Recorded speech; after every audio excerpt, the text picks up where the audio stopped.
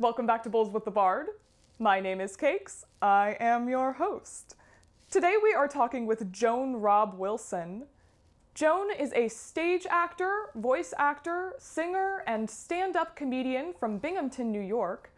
She is a Virgo sun, an Aquarius moon, and a Virgo rising, so her lofty creative ambitions are often at war with her extreme perfectionism, but she is doing the best she can. When she's not on stage or in the recording booth, Joan loves to read, play guitar, participate in National Novel Writing Month, and watch rom-coms. Her favorite is My Best Friend's Wedding, and she will defend it with her life. Joan's favorite Shakespeare play is Much Ado About Nothing, and as a result, she refuses to date anyone who can't bring some witty banter to the table.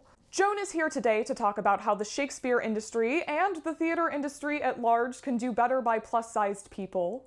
It was an absolute pleasure talking with her. I'm so excited to share our conversation with you, but first, as always, I got a little high and Joan enjoyed a beer.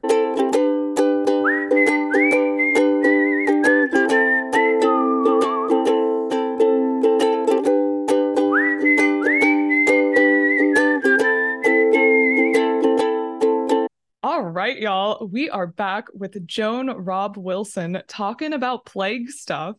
Joan, what did you do with your quarantines? Oh boy. There were lots of highs and lows of the quarantines for me, as I imagine there were for lots of people. The start of my quarantine was kind of chaotic because in a pure accident of bad timing, I quit my day job right before everything shut down. It was in like March of 2020 was my last day. And I had made that decision thinking I'll be able to find another job pretty soon, probably. I won't have to worry about it. And then it was like, nope, nobody's hiring. Everything is closed. Do not leave the house. So that was a time. And I ended up actually moving back to my hometown, Binghamton, New York, for a while. I'm still here. And had a lot of just kind of static months of doing nothing and feeling like, I don't know what's happening. I'm not sure what the future looks like. I'm not sure what the present looks like. And, feeling very like paralyzed with indecision about what to do about it. But I am thankful to say that I did also have the luxury of time and a like safety net to explore things that I have wanted to explore for a long time, but just never had the time or the energy to do them.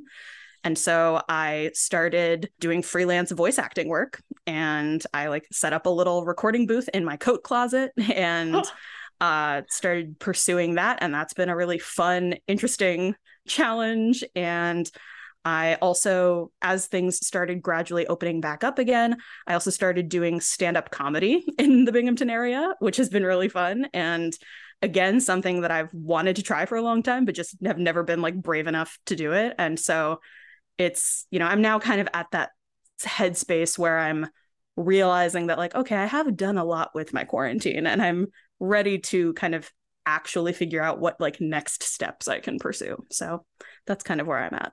Oh, wow, that's so neat. I think it's really amazing all of the different ways, all of the like performer friends that I have found ways to like stay engaged with the performing sides of themselves without necessarily being on stage or on screen. And like you double whammied it. Like that's so cool. Yeah, it's been fun. And like I said, voice acting is something I've been really interested in for a long time. And back when I was living in the Boston area, I took a couple of classes and workshops on it and did some coaching sessions with an amazing teacher. And I kept thinking like, okay, one of these days I'm going to actually like sit down and like set up a home recording studio and set up a website and do all that stuff. But it was just so hard to do it while working a regular 9-to-5 job that I hated and was like draining me of all of my joy.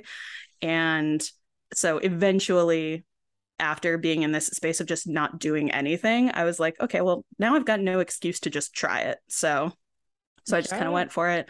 And it's both very different from stage acting and very similar. And there's been a big learning curve for me, definitely learning the technical side of things, but it's been fun and I want to keep doing it. And it is something you can do remotely from home. So Hallelujah. hallelujah. In theory, if I move, which I'm likely to be moving at some point in the near future, it's the kind of work you can take anywhere with you. So yay.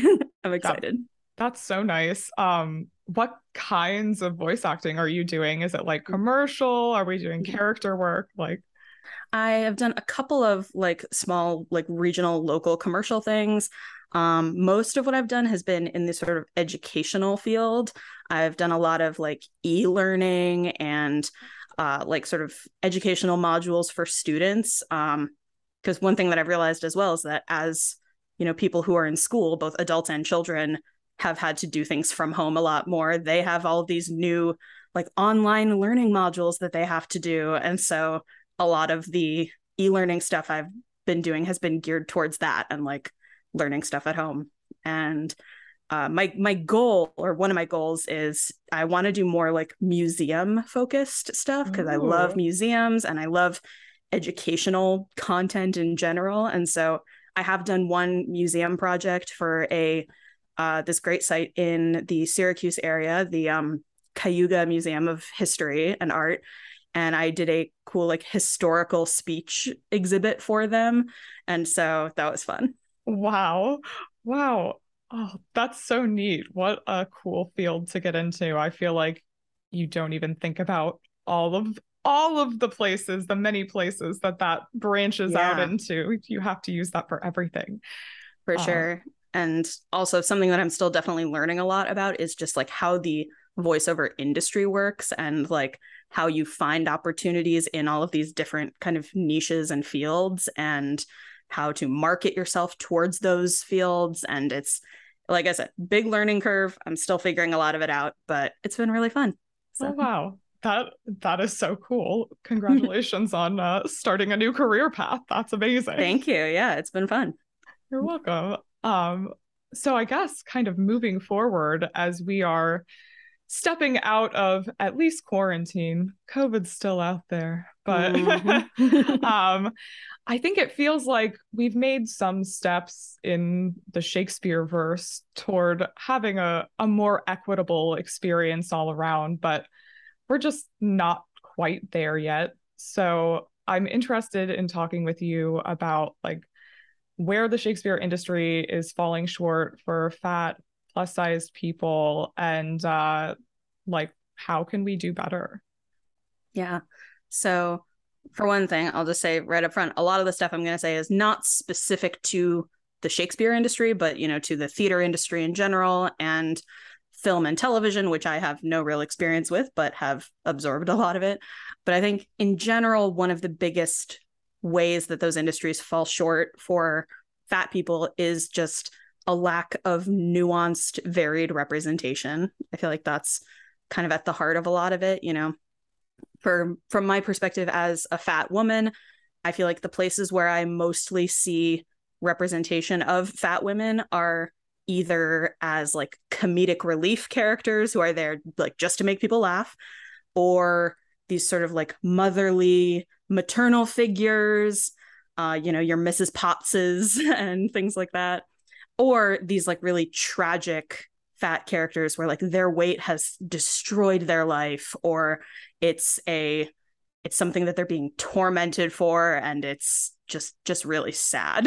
And so it's like when you look at each of those things individually, there's nothing inherently wrong with those on their own, but like when that's all you see, that's where it becomes a problem. Like, you know, I love comedic relief characters. I love comedy. As I said, I do stand-up comedy, and so it's great. But I feel like, you know, there's lots of movies out there where there's these amazing comedic actors who are playing these hilarious roles that they love playing, and like more power to them for that. But I feel like a lot of the humor is making fat people the butt of the joke. And so that can be really damaging, especially when you're a young person and that's all you see yourself represented as. And so that's definitely a big part of it. And so like bringing it back to Shakespeare, like you're very likely to see a fat woman play the nurse. You are not likely at all to see a fat woman play Juliet, and that's a big bummer. And so, yeah, that's definitely something that I think could be improved upon a lot. Yeah, I think that's something that I had heard repeatedly from fat friends of mine, but I don't think Mm-hmm. I fully internalized it until this past year when, like, for the first time ever, I saw one theater company put up the play Desdemona, Mm, and Desdemona was played by a fat woman. And then another nice. company put up Much Ado About Nothing, and their Mm, hero was a fat woman. And in nice. both instances, I was like, why have I never seen this before? Exactly. Yeah. And like, it's interesting because I do feel like in general, our culture, broadly speaking, is starting to embrace body positivity in this really great way. And I love to see that. And I hope to see more of it. And also, I think a lot of that has to do with, the age of social media and the fact that there are just more fat content creators out there who are putting themselves out there and saying, hey, let me teach you about my experience and let me show you that I am a multifaceted human being. And so I think that has been great. And like what you said, like a couple of years ago, the Public Theater in New York did this amazing production of Much Ado, which A, had an all Black cast, which was awesome to see, and B, Danielle Brooks, this amazing plus size Black woman, played Beatrice, and I loved it so much. And simultaneously I was overjoyed to see that representation, but also frustrated that that's like the exception and not the rule. And so yeah.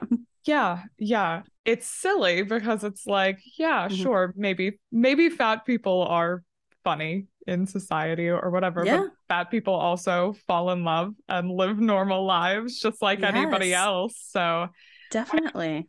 I feel like when I saw specifically like those ingenues played in that way, I feel like the thought behind not having seen that before is like, oh, that's not believable. Like that's Mm-hmm. you have to fall in love with the traditional standard Mm-hmm. beauty, whatever that means. And Yeah. like it's like, no, actually, like how many fat people do you know who are married? Like Yeah. people They fall in exist. love, like people think that they're attractive. That's real. Yeah. That's everyday life. Like, and I think like the most amazing part about actually getting to see it on stage was that like, no, I don't think a single person in the audience questioned that casting choice. They just accepted it for what it was. Like, Exactly. Yeah. And if I could take a brief tangent to talk about another production that I saw a few years ago. I saw a great production of A Midsummer Night's Dream where a fat woman played Helena.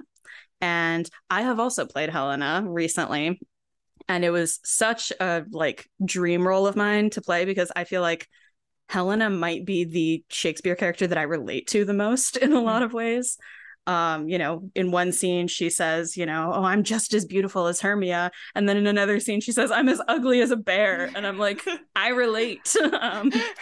And also like, she starts out the play, loving someone who doesn't love her back, but then when the two like male lovers are transfixed by the fairy's magic and they both are in love with Helena, she thinks that they're making fun of her and she doesn't believe it.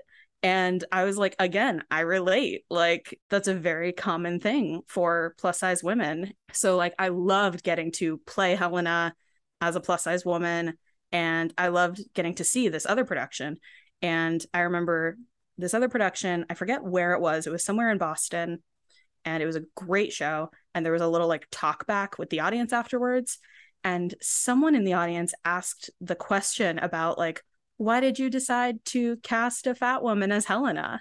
And it was clear that like nobody quite knew how to answer that question because it was very much like, well, why wouldn't we? And it was like, Helena's a person and like, why shouldn't a fat woman play her? And I was like, yeah, exactly. And I was a little confused as to why that was even a question. But at the same time, it was like, well, I love that they just did it and didn't question it at all. It was clear that the person who made that choice just thought this person, this amazing actor is just the best for the role and we're going to do it. And so that was great. Yeah, that's so interesting. Like, I feel like there is something to be said about conscious casting in some places and Mhm. with certain types of people, but Yeah. I'm I'm not entirely sure that the idea of like conscious casting applies to fat people quite as much. Like, I Yeah. feel like you can just kind of tell the story with that person. Exactly. Yeah. And like also, can we talk about typecasting for a minute? Like, Yes, yes, because absolutely. typecasting is something that we hear a lot as actors. We hear people talk about their type or whatever, but I honestly don't fully understand like why typecasting is such a thing in the theater industry, because a lot of fat people are told at some point in their training or their career that it's like, oh, if you want to get work as a fat actor, then you have to play these like really broad character roles or comedic roles. And like, that's your niche. That's what you do. And some people love it. Some people are like, yep, those are the roles that I enjoy playing the most and I will do it. Some people feel like, well, if I have to do that in order to get work, then fine, I will like play to that type as much as I can. But it's like, why is that our only option? Or like, why do so many people think that that's our only option? And also it's like when you look at thin people and like what their types are, it's like they typically can play a much broader range of types. They can be ingenues, they can be villains, they can be comedic, like, relief characters, things like that. And so it's like, why is it that fat people aren't believable as ingenues or as romantic leads? And so, it's one of those things that just like, I think there needs to be more open-mindedness in the casting process and seeing fat people as people who live lives and fall in love and can be complex individuals. So Yeah, I mean, I think it's really just like a lack of creativity on the people who are casting's part. Like, yeah, definitely. I had like several friends in college who got told like, oh, you're heavier, so you're gonna graduate and then you're not gonna work for 10 years. And Mm-hmm. like that's horseshit. You just spent so much money on a degree. Like literally that's ridiculous. I know I got told in college by one of my college directors, like, oh, it's not that you're not talented. That's not why we're not casting you. It's because like, well, you're too skinny to play the adults, but you're too chubby to play like the ingenue. We just don't know where to put you. It's What like does that even what that mean? that's Like, not real. like, that's crazy. Like, I was told a similar thing in an acting class in college where my professor said, it was like actively while we were working on a scene, he said to me, like in front of the whole class, like, Joan, I'm guessing that you have mostly been cast as older characters. Am I right? And I was like, yes, I have. Like, all throughout high school, I was playing like so and so's mother or so and so's grandmother. And I was like, yeah, what's that about? And he's like, well, I think it probably has something to do with, your maturity and the way that you carry yourself and, the tone of your voice, that just you can naturally play those more mature characters. But for the purposes of this class, I want to give you a role that's closer to your own age that you can identify with more. And I was like, yes, amazing. So for our midterm scenes, I got to play a part that felt more relatable to me. And then for our final scenes later in the semester, he was like, so you're going to be playing this character's mother. And I was like, No. no. As much as I would love to believe that it was, because of my maturity or the way I carry myself, I also know that my size has something to do with it. That it's like, yep, you can more easily see a, 19-year-old fat girl playing someone's mother than someone's wife or girlfriend or just a person, a person with a life. So Which yeah. is stupid. Just Yep. stupid. It's ridiculous. I don't know. So I guess with that in mind, all of the dumb stuff, we Mm-hmm. could turn it around and look at some of the nice stuff. Yeah. Do you have any ideas of like characters or plays that you would like to see with the influence of plus size people? Yeah, well, like I said, I do think that, there are small improvements being made already with fat representation. I mentioned that great production of Much Ado. And there was also a really great regional production of Beauty and the Beast. I forget where it was. I think it was in Maryland somewhere, where an Oh amazing, yeah, that was yeah, here in only Maryland. yes, only, yeah. Yeah. Yeah, where they had an amazing plus size Black woman playing Belle in Beauty and the Beast. And it's like, a plus size Disney princess? Like, yes, that's awesome. And so, like, things like that are great to see. And I hope we see more and more of that. And just in general, it's like, I think a big part of the problem could be solved, going from the top down. Like, with many underrepresented groups, it's like there will be more change if we see more, fat people as directors and playwrights and producers, because they have lived that experience and they know what it feels like to be seen as a fat person first and a person second. And so, I hope that we can see more of that kind of representation as well. But in general, in terms of like, roles or productions, it's just, I want to see more just fat people as people. It's like, that's not very specific, but like one of the main like examples that always comes to mind is like my favorite example of plus size representation is the character of Suki on Gilmore Girls. Did you watch Gilmore Girls, or are you I didn't. Oh, well, let me tell you.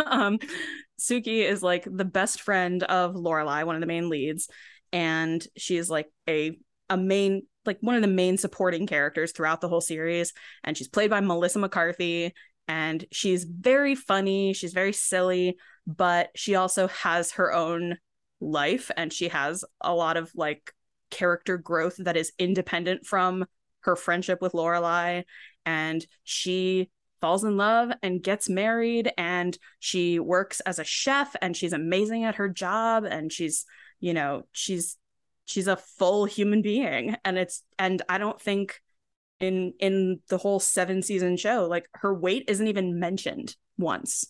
And it's just like, yeah, she's just a person living her life, and I love to see that.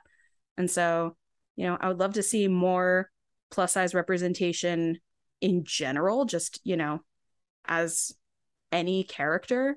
But I do think that one thing I would love to see a lot more of specifically is like plus size romantic leads. I loved seeing a plus size Beatrice, a plus size Helena.